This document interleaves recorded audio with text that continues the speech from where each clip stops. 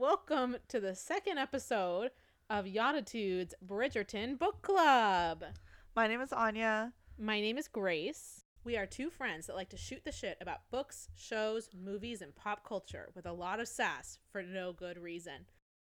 In this episode of the Bridgerton book series, we're going al fresco. Picnics, yes, yachts, garden trysts, and duels at dawn in mysterious parks. So here we go. I'm so excited. Let's dive right in. You have more background about the author? For a little fun facts about our author of this book series, Julia Quinn. All right, Anya, are you ready? Julia Quinn is the author of this book, of these books. Her actual name, Julia Quinn, is a pen name. Her actual name is Julie Pottinger. Julie Pottinger? Yeah. Interesting. Well, she was originally, her maiden name is Julie Cotler. Cotler? All of these are really British names, though. All of these could appear as characters. Do you think this is about, like, a family member? What if this is, like, her grandmother? Isn't there, like, a Taylor Swift song about that? This is not based on historical anything. That's fair. She is a best-selling American historical romance author. Her novels have been translated into 41 languages, and that is because she has appeared on the New York Times bestseller list. Do you want to guess how many times? How many books again? Well, so there's 8 Bridgerton books. Yeah, but I don't know how many books total. Oh, okay. That's a really good question, actually. I don't know, 14? 19 times. I was so close. Wow. That's crazy. So, yeah, she's a best-selling author. Well, I did know that her books were in multi-languages because my mom just told me she downloaded the French audiobook because she wants me to read these books in French. Yes. I saw that text. Okay, so last time on this Bridgerton book club, we covered the very beginning of book 1, The Duke and I, by Julia Quinn. And this time we're going to cover the second section. So we're going to cover chapters 7 through the end of chapter 13. So basically, to bookend those, is it starts with them telling Anthony that it's a fake relationship, and it ends with their marriage. So we pick up when Daphne and Simon are just about to tell Anthony. Lo and behold, it worked, and Daphne is able to get a bunch of suitors and is called this season's Incomparable. Wow. Very happy for her. So basically everything I said last episode. No, seriously, because now I feel like, because I was like always talking about, she's like, that's such a deviation from the show because she wasn't the Incomparable, but she is. And I just had to wait one chapter to figure that out. Well, I mean, I do think that the difference is that in the shows, we do go on like a whole thing about how the queen like decides and bestows upon someone like the honor of being the diamond of the season, the diamond of the first water, whatever the heck the first water is. Yeah, what is that? Maybe because in this chapter they do go to Greenwich, which is the starting for all longitude and latitude nautical almanac things. Yes, or as you might write in your notes, Grenache. I did? Okay. So it auto-corrected. Yes, sure. It auto-corrected to Grenache. You know what? Grenache would be in your autocorrect. Exactly. I think that says a lot about me. And also, Simon gets a new name as the Devastating Duke. Devastating Duke. I was also surprised. It came from Miss Featherington, which I thought was interesting. Like one of the Feathering sisters. Not Penelope. No, I know. Philippa? Maybe. Like she basically was overheard saying to someone else, "Oh, that Duke is devastatingly handsome." And then some guy shortened it. Oh, so she actually didn't say the words devastating. No, she just said the Duke of Hastings is devastatingly handsome. And then someone overheard her and then changed it different into the Devastating Duke. So she didn't like coin that term. But Anthony is grumpy about it.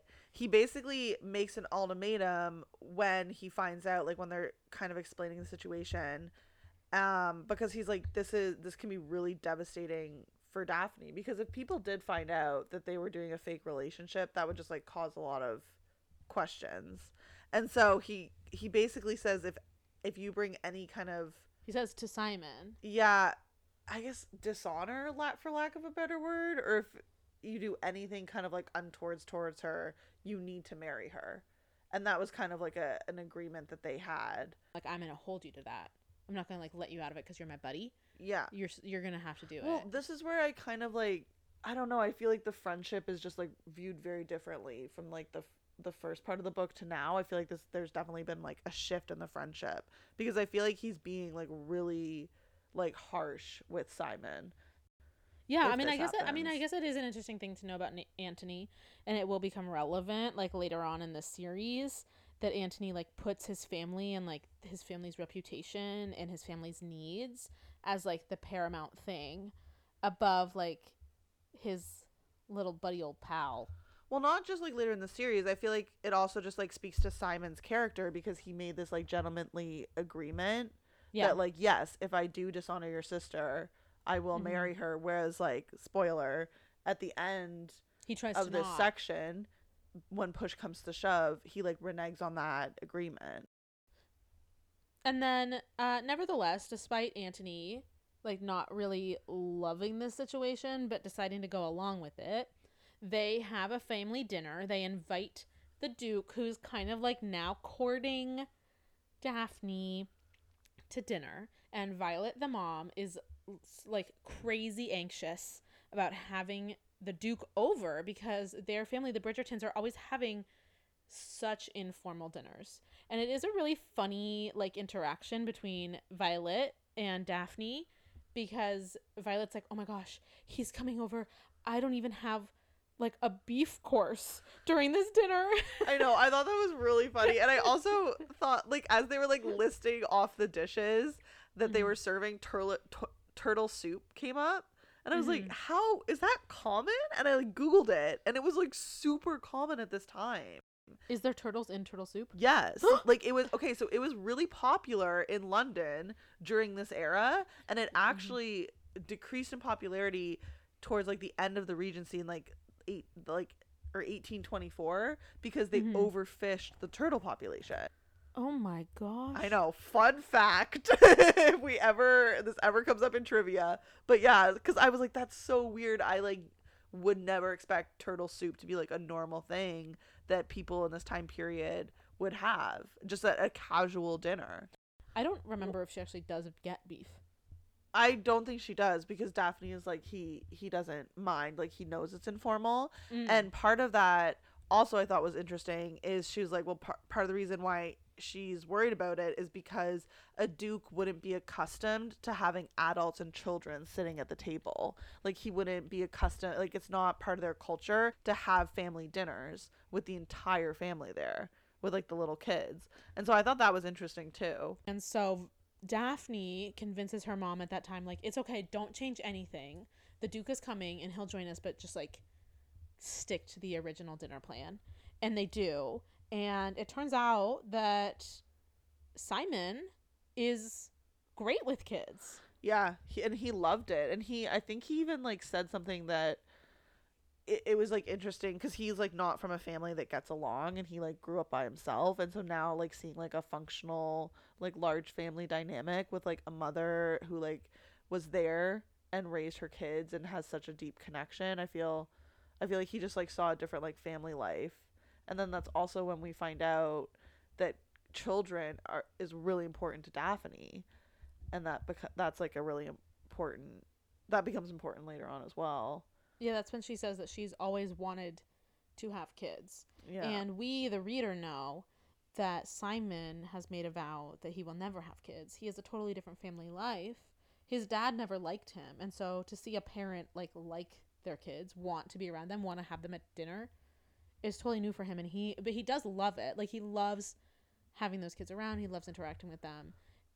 But I think what's also important about this interaction is we see, at least in Simon's mind, him being like, okay, this is a difference between what I want and what Daphne wants. And so he's already putting in kind of like a distant, like a barrier, So he's like, I can't take this relationship. This relationship is like only a facade and is like temporary. Yeah. Whereas like for Daphne at this point, she says it later on in this like section of chapters that she's like falling in love with him. So then after their dinner, they also have another family outing where they all get together and they go to Greenwich. And that's really fun because it is an opportunity where we do get to characterize some of the Bridgerton siblings better. Gregory is the second to youngest. He's the youngest boy, and he's like always running around being like such a troublemaker, like knocking people over, putting frogs in people's beds, like doing kooky stuff. And Hyacinth is the youngest, and honestly, the way that I think about Hyacinth is in this section quite a bit. She talks a lot during this picnic, and she's basically kind of like the Eloise. She's not like an intellectual in the way that Eloise is. Like, she's not like a nerdy like bookworm, but she is like sassy and funny and precocious. At one point, Simon is like, oh, she's like a 40-year-old woman in a 10-year-old's body. They have a whole interaction where she's like, oh, we in Greenwich is like where like Queen Elizabeth came, and then someone like laid down a coat for her, and then he's like, uh-oh, and starts looking around, and he's like, and she's like, what are you doing? He's like, I'm looking for puddles just in case I have to put any coats down for you. And she's like, oh my gosh, and she's really charmed by that. And she says to him, like, if you marry my sister, you have my approval, and if not, I'd appreciate it if you'd wait for me. Which is just, I mean, it's like kind of weird, but it's also kind of cute. I think she was just being sassy. I thought it was. She meant it. Yeah, but I thought it was funny. I mean, it was funny. Then Simon turns to Daphne. He's like, how old is she again? Yeah, I mean, I feel like that's like something I would have done as like a young child, and like not like. And, like, I would have known it was, like, funny. Yeah. But, like, not really, like, got it completely through. But then we also get introduced, well, I guess you kind of already said this, but to Gregory, who's the younger one, was, like, fooling around, like, on the gangplank. He's just, like, being a Dumbo on the gangplank. Like, he's doing something stupid. I don't even understand. He was just, like... It's unclear what he was doing. But then... I guess Simon was being like really like was really worried and started freaking out because it was like wet and was scared he was gonna like slip off. So Simon goes to grab him and then ends up in the water. And then Gregory is like scooting back on his butt because he's like, oh shit, I just knocked Simon into the water, but isn't looking where he's scooting and backs up into Anthony, who then falls off the gangplank into the water. Well, that's so stupid. It was so dumb. No, I just thought, I don't know. I just thought them like, I feel like there could have been like a funnier way because Miss Whistledown like built this up. So at the beginning of that chapter, she's like talking about how like the Bridgertons and Simon like go on this like romantic family adventure and like two come back wet, and she like sets it up to be like kind of scandalous, and then when you actually end the chapter and that's the reason why they're wet, you're like, oh, I thought they were like fighting over Daphne. So I don't know, I guess maybe I built it up too much in my head. Oh, for sure. The way that Lady Whistledown sets it up is like you think that Daphne and Simon are gonna come back and like they've fallen into the lake or something, and it's actually just like some kind of weird hijinks with a gangplank. And you know what's also confusing is the situation between Simon and Daphne at this point. Yeah. Because this has been successful. He's coming around a lot. Daphne is loving it. And part of the reason she's loving it is that because she secretly knows to herself that she does have feelings for Simon. Like, she is like kind of falling in love with him. And he has been very vocal about, like, he has made no secret that he has no interest in getting married. He has no interest in having a family. And he's just doing this for, like, some kind of other ends. But she's like, oh, maybe I can change his mind. Yeah. Well, I just think, and it goes back to what I was saying earlier, like when he was at the dinner and there was that like stark difference that he was aware of, that like between the want and not wanting kids. I feel like he's kind of like already like set himself up to think of their interaction differently than Daphne has. And I'm finding Daphne as like we're reading and progressing through these chapters, she just sees hope in everything he's doing. And I think that's really interesting For sure. I into mean, how their romantic interaction is kind of like growing and playing out. oh yeah, for sure. She's like watching everything that Simon does, like under a microscope. And she's really, really looking for any sort of signs or signals from him. And I mean, I thought at the time that there were a lot of red flags that were being demonstrated about their relationship. Like something's off here. So they're going to these balls on a pretty regular basis. And then at a certain point, um, Antony says, like, hey, Daphne is not getting anyone to dance with her because you are around. And so no one wants to approach her. And so Simon is like, okay, sorry. And backs off, stops spending time with her. And then she's kind of like hurt by that and kind of upset. And then at the same time, Antony is saying to Daphne, he's not the one for you. Don't be interested in him. This isn't right. He doesn't really like you. He doesn't really want to marry you. He might be into you enough to try to sleep with you or make a move on you. Like maybe he thinks you're cute. Is he gonna freaking marry you? No.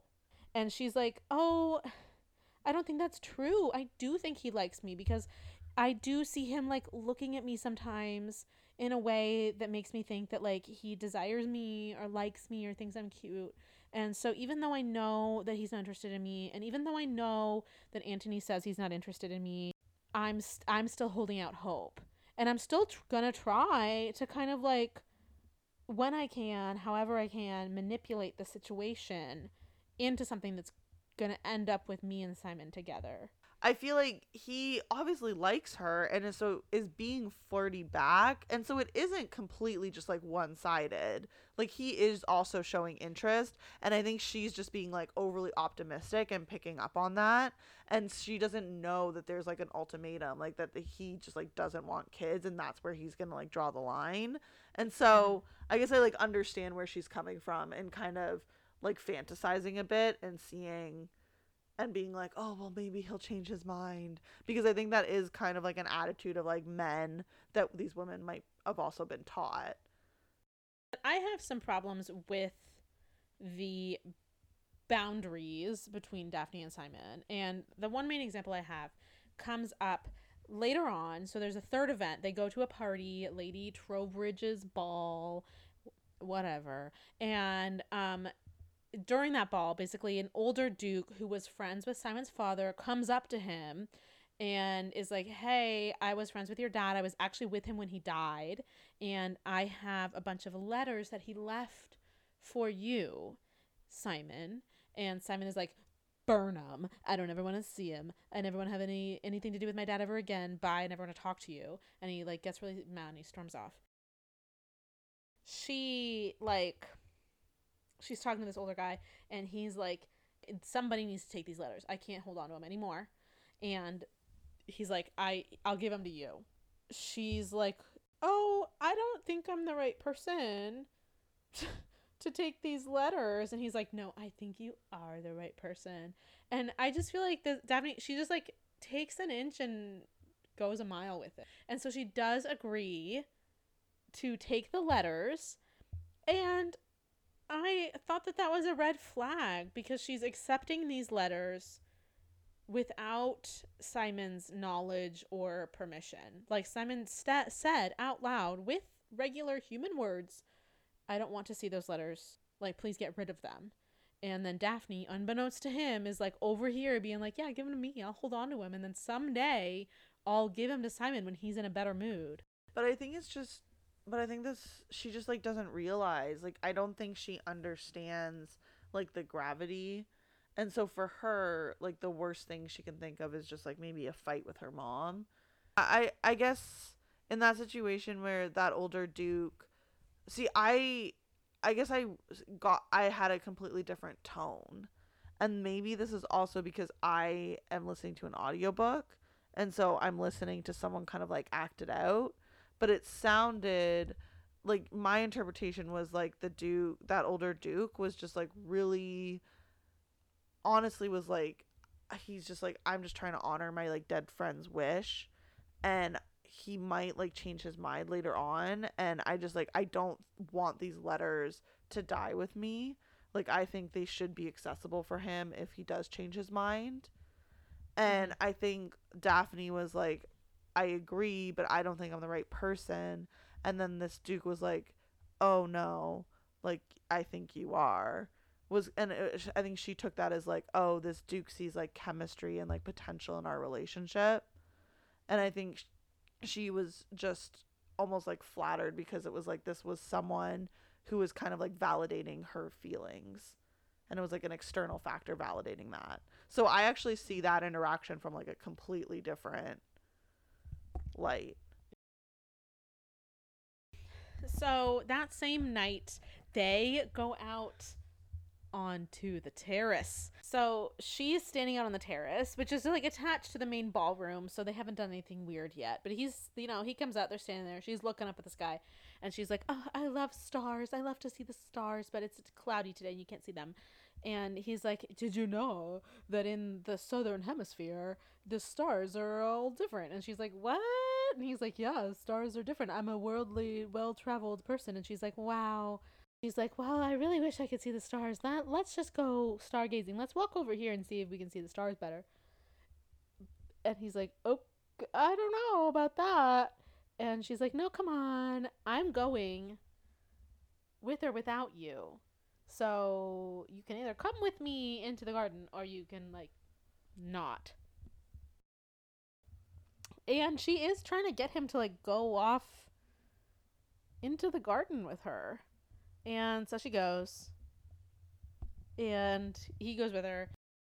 I was just gonna say that's interesting because I feel like I have a completely different view of that interaction again. Okay.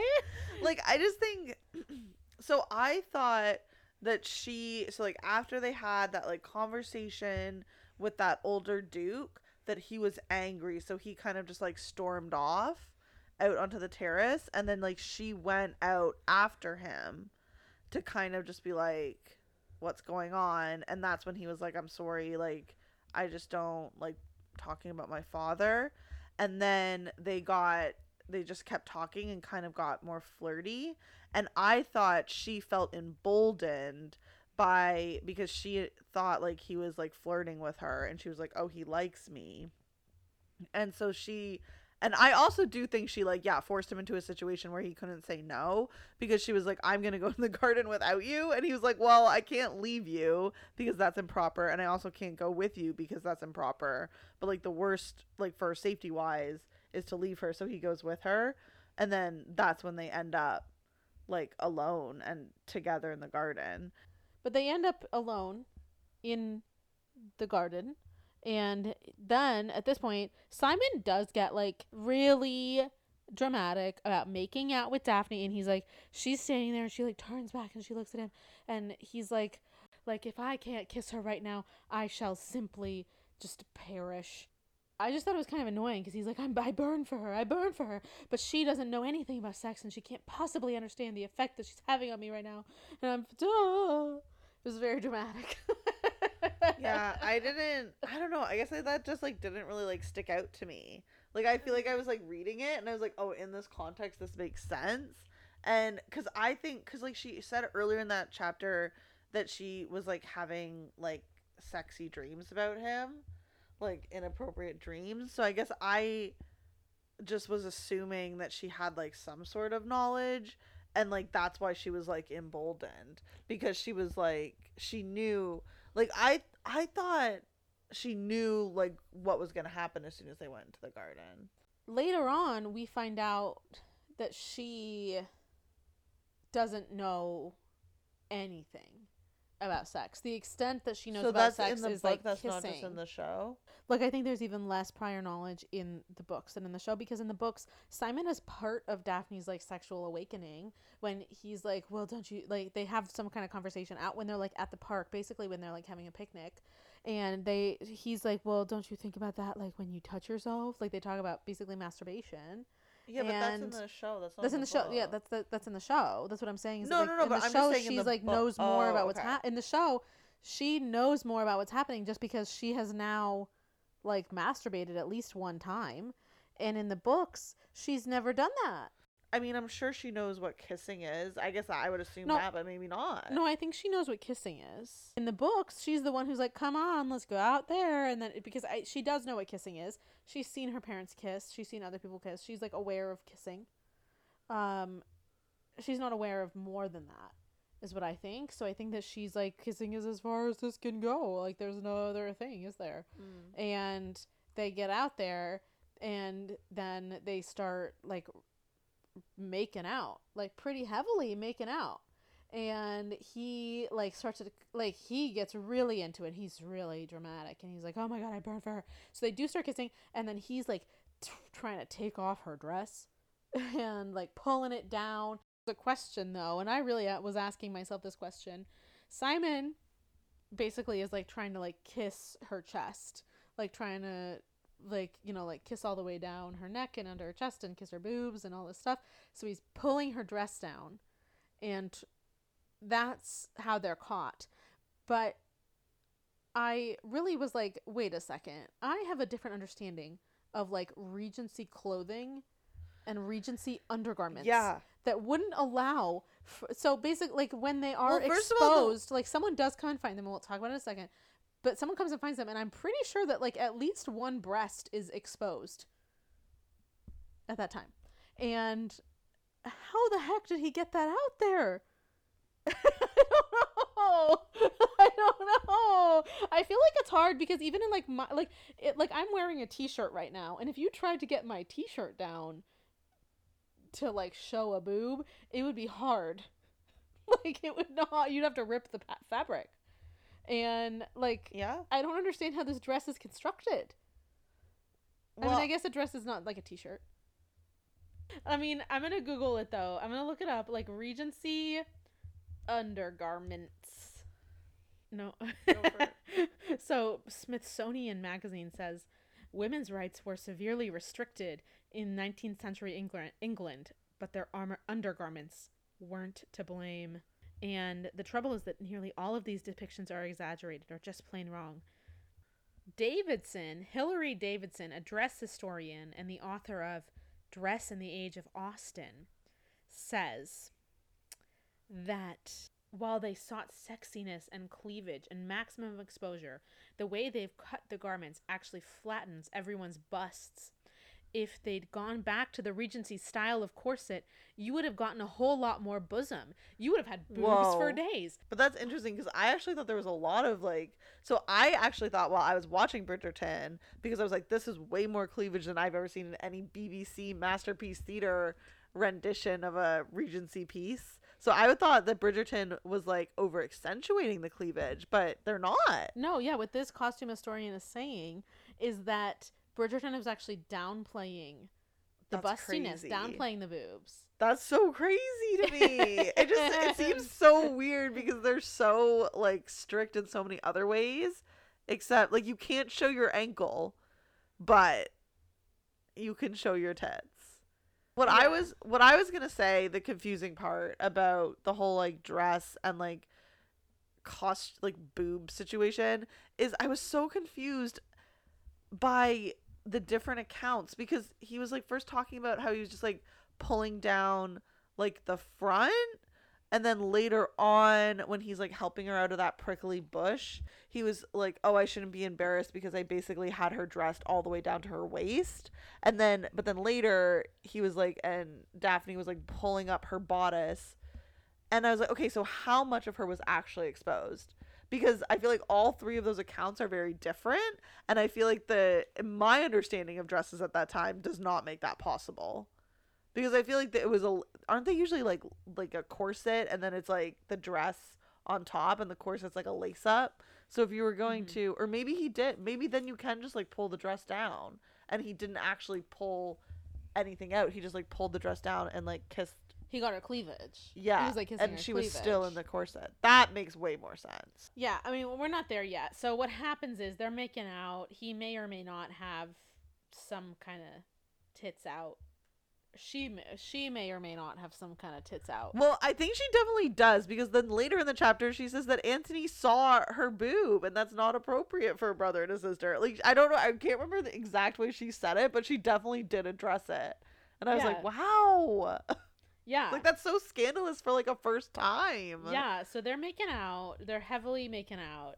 And all of a sudden, coming out of nowhere is Anthony. Anthony finds them out there making out in the bushes. And he's like, what the fuck is going on here, guys? And he gets really upset and he like charges at him. And he's like, get away from her.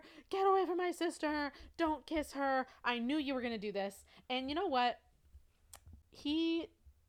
Anthony does get I told you so rights. No, he's 100% right. And this is where I think Simon is a shitty friend. Because he like knew going in, they made that verbal contract. Yeah. And I feel like, and the reason why they did that is because Anthony knew this would happen. Yeah, I mean, Anthony did say, like, I know you. You're my friend and I know you. And I know that, like, if a girl is into you, you're going to make out with her. And I know, and you have no intention of marrying that girl. And I know that, like, my sister is a nice girl who's going to expect marriage. And so I know that there's a disconnect between the two of you. And he was trying to stop it from the jump. Oh, 100%. But the piece that he doesn't realize is that he truly does love Daphne. Simon? Yeah. And so he's not actually, Anthony is operating off of like, oh, he's just a rake and this is like super rakish behavior. Once a rake, but always he's a rake with a heart of gold. Because he loves her. Okay. At the end of the day, he does. Or is he just like really hot for her? No, it's true love. It's true love. Yeah. Well, anyway, in any case, it's true love where your brother-in-law is trying to beat you up.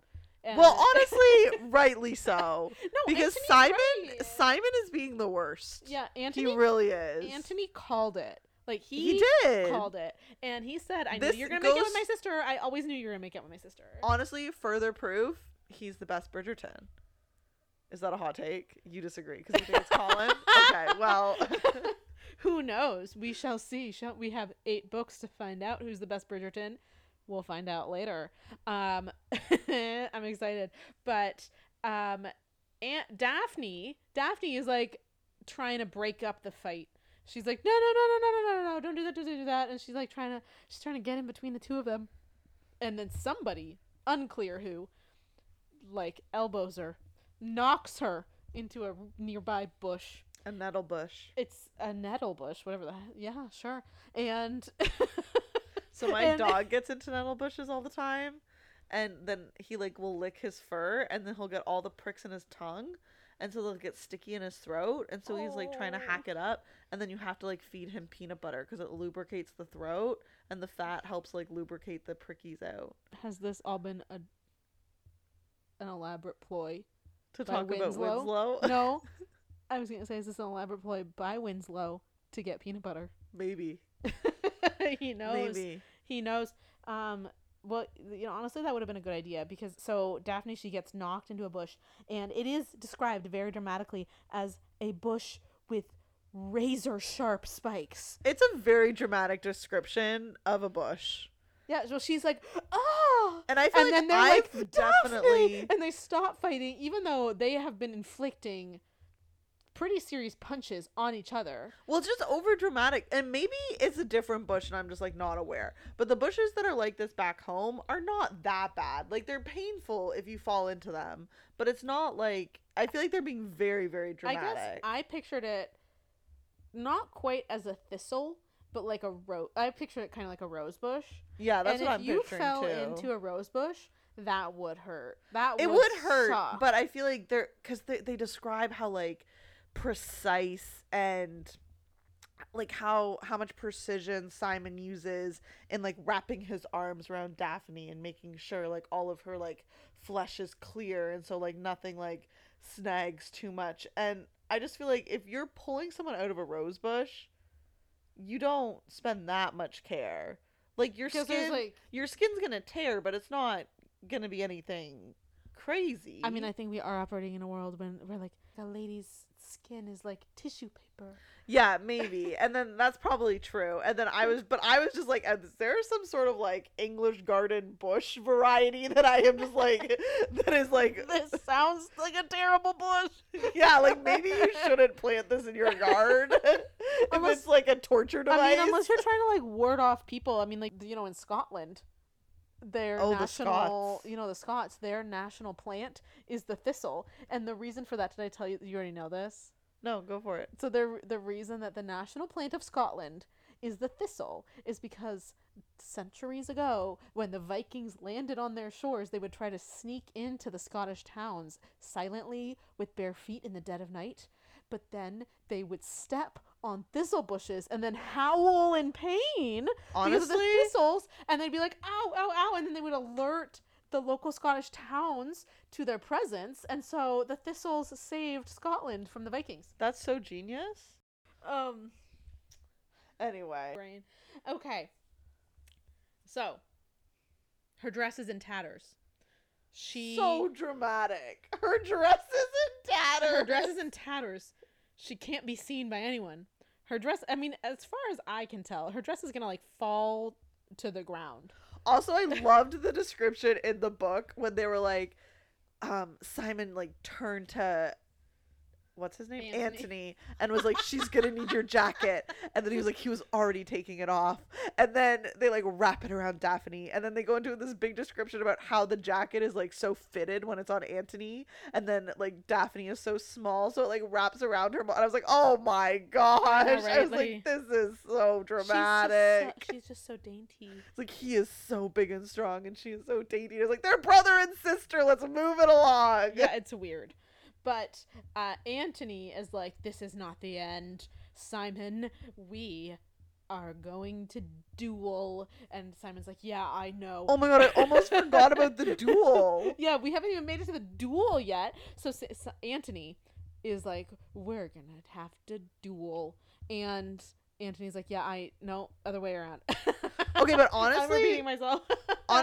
No, but honestly, I have a question about duels, because I feel like when I was watching the show Bridgerton, I was like, okay, they're doing a duel. This isn't like that realistic. Like, this doesn't happen. And I thought it was just a reaction to like, because I don't know, I feel like there's been a lot of duels in popular culture, like, because of like, basically my only reference is Hamilton. But anyway, so it's like, realistically, how common were they? Well, you know what though?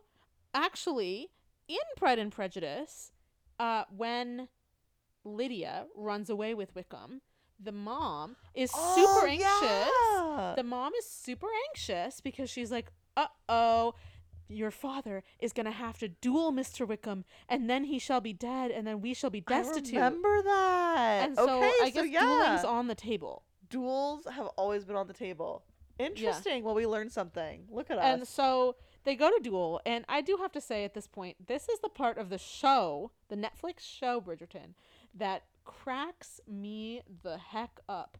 I laugh so hard about this. I think about it all the time because of the way that they talk about this. So Anthony is like, I'm gonna duel you, and then he goes off and he finds, at the time, his girlfriend in the show. He doesn't have a girlfriend in the books that we know about. No one's described, but he has a girlfriend in the books, and she's an opera singer, and he goes and finds this girl, and he's like, I duel at dawn. And so dramatic. And she's like, an affair of honor. And they did call it an affair of honor. That was a thing. She's like, an affair of honor. And he's like, yes. And if I win, if I lose, then I will be dead.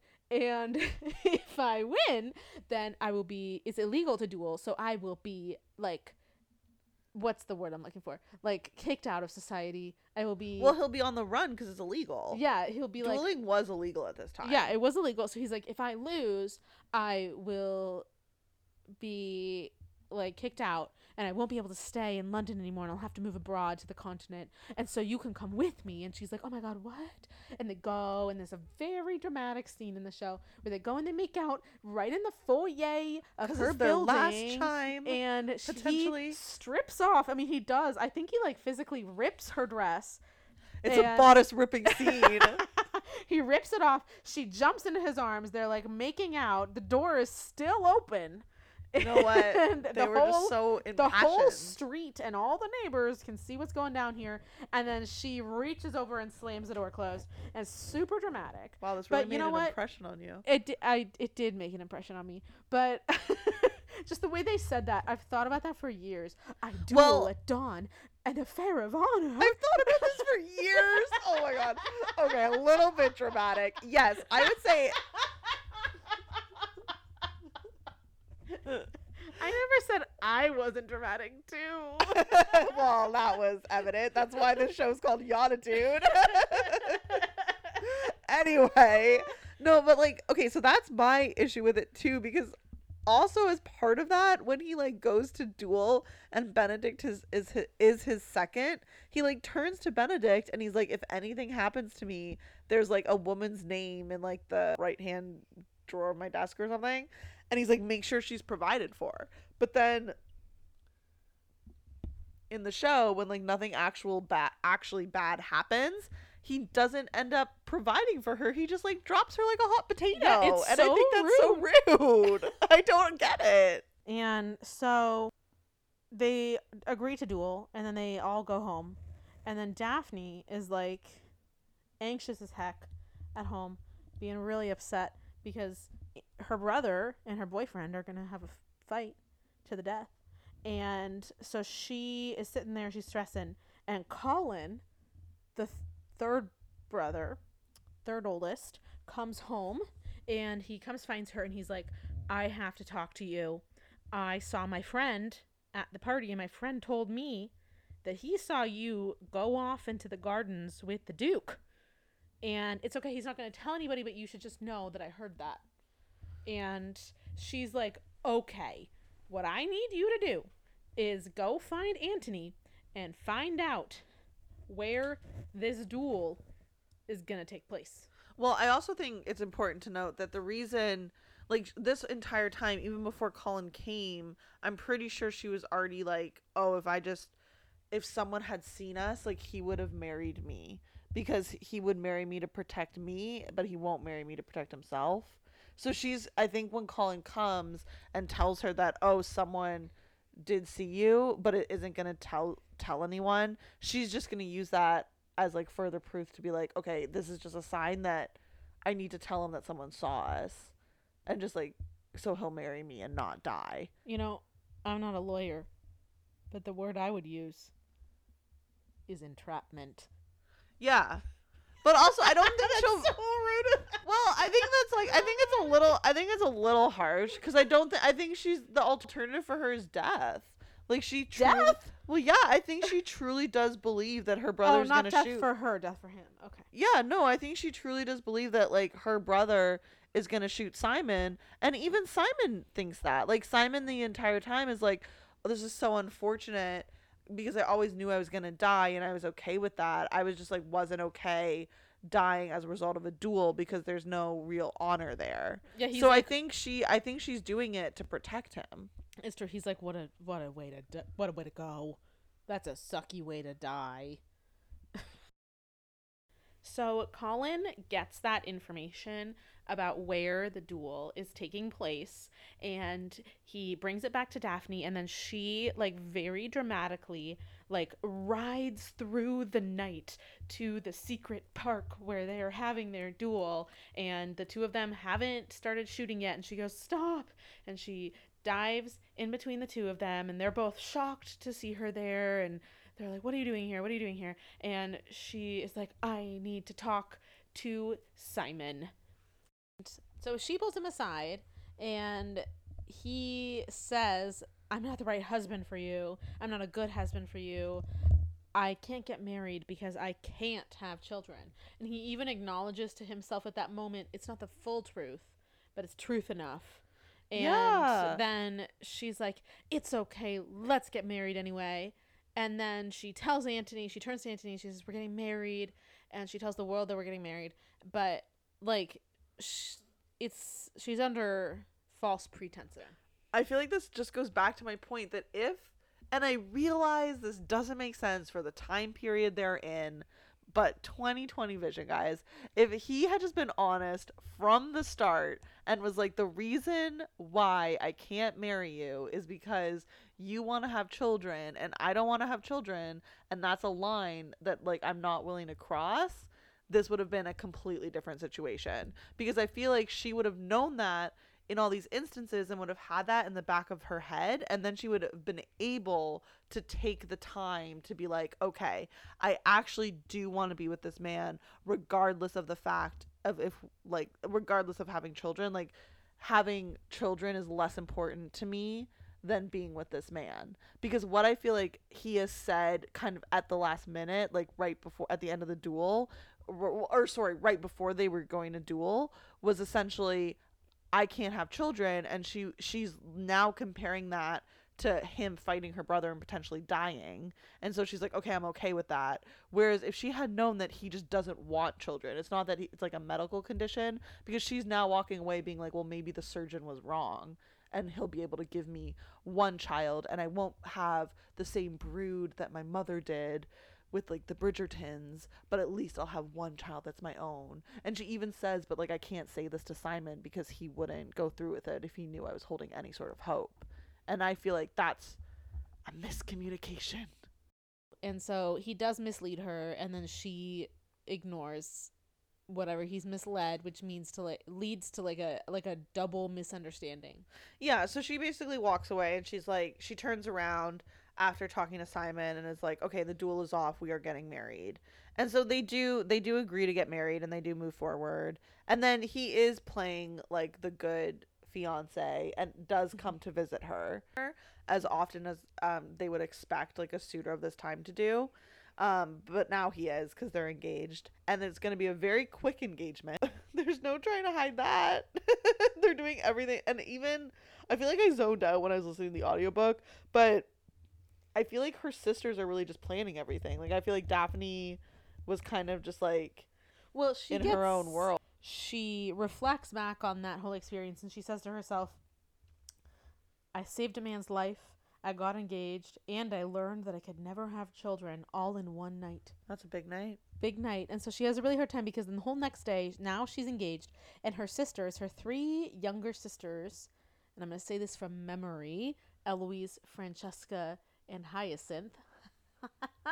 Very well done. Not really not impressive. I'm impressed. Not impressive. They are all dogging her about her ideas for her wedding. They're all over her. They're like, so how many bridesmaids are you gonna have? So what's your colors gonna be? So what's your flowers gonna be like? And she is like totally zoned out, not paying attention, because she's like so freaking tired because she didn't sleep last night at all. And also, this is really emotionally overwhelming. And so her sisters and her mom are basically in charge of planning this whole wedding, and she's just like out of it, like totally out of it, not paying attention. And that is where we leave this section. Let's discuss our favorite characters and our least favorite characters of the week. Oh, goodness. Okay, let's do this. My favorite character for this week, I feel like, is not very imaginative. It's going to be Anthony again.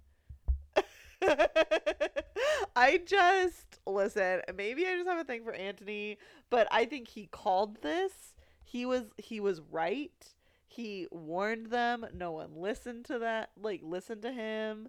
No one, I don't know. I feel for Anthony, because I understand. I think he was over dramatic. And I don't think you should ever, solve problems with your fists. But I get where he was coming from. I mean, he kind of had no other choice, because if he didn't force Simon's hand, Simon was just going to be like, whatever, bye, and not take responsibility for the situation. Okay, and I think, honestly, I hate to jump ahead, but this is also going to lead into my, least favorite, is going to be Simon. Because the reason why Anthony is my favorite is because I feel like Simon was being such a jerk.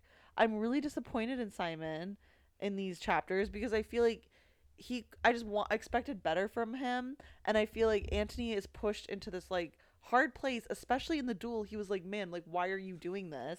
Just marry her. Why are you making me kill you?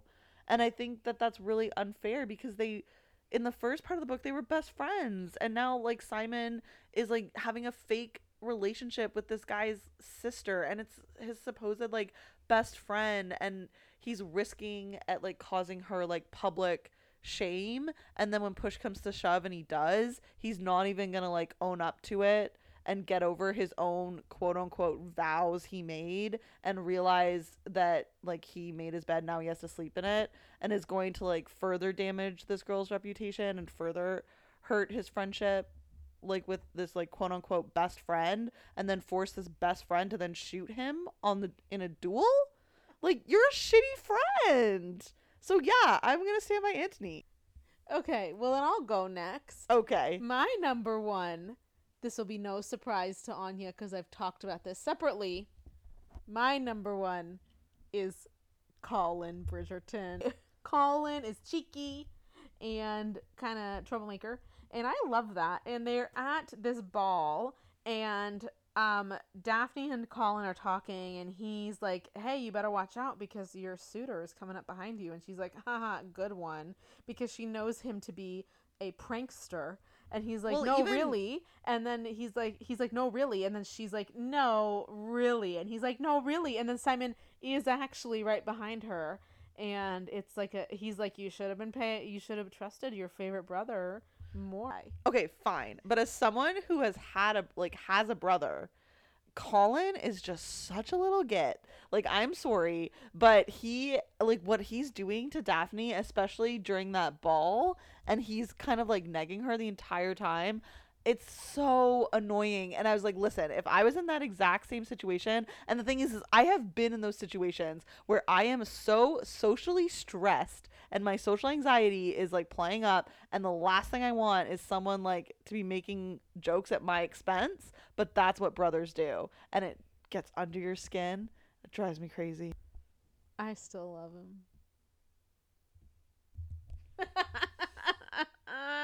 This is where we are going to agree to disagree. I love Colin now. I didn't love Colin in the show. I love Colin in the books. I think he's a cutie patootie.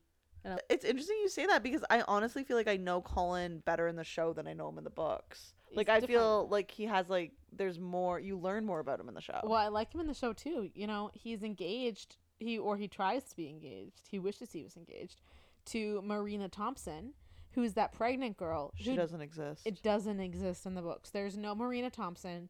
There's no pregnant girl staying with the Featheringtons. Just straight up non-existent. I mean, maybe existent later, I guess. But maybe later, but I feel like it's too late now to introduce, because they would need to introduce the entire, like, Featherington family and, like, the dad's, like, gambling addiction, which is, like, not part of this. So, like, there's a lot of stuff in the show that, like, the books just doesn't cover. Like, the books basically are covering the Bridgertons and Daphne and Simon's, like, love story. My least favorite character of the week, the one that I was getting most frustrated with, was Daphne. I was more frustrated with Daphne than I was with Simon, because I felt like if you take a step back, how much truth does Simon owe Daphne at this point? Not that much. He doesn't know her that well. He hasn't promised her anything. He's going by stated intentions. He does have desires and feelings outside of those stated words. He says, I'm not going to get married, but he does still like her. He's still attracted to her. He still has a crush on her, but he has no intention of acting on those things. Whereas secretly this whole time he's saying those things out loud to her, and she is, like, reading some sort of subtext into them where she's like, oh, he says he won't get married, but maybe he'll get married to me. He says he's not interested in doing that, but maybe he'll make an exception for me. Oh, maybe he says he doesn't want to do that, but I can change him. I can mold him into my will.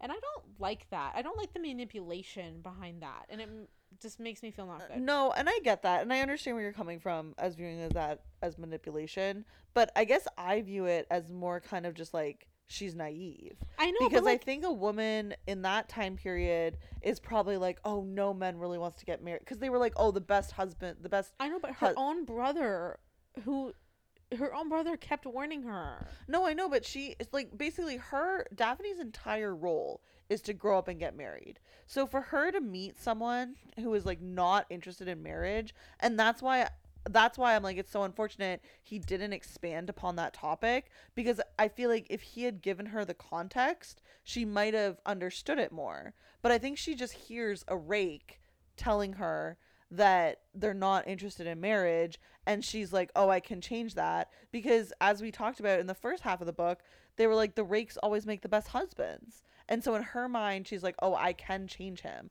which I think is like, I don't necessarily think it's Daphne's fault. I view it as she's just like naive. Whereas I feel like Simon, he's been around the block. He's like he's had romances in the past. I would just expect better from him. Okay, fine, fair enough. Fine. Simon's my least favorite. Yeah. Fuck that guy. Join us next week for Weddings and Sex Talks. The birds and the bees with the Bridgertons. Until then, stay sassy. Oh yeah, happy Easter. Oh!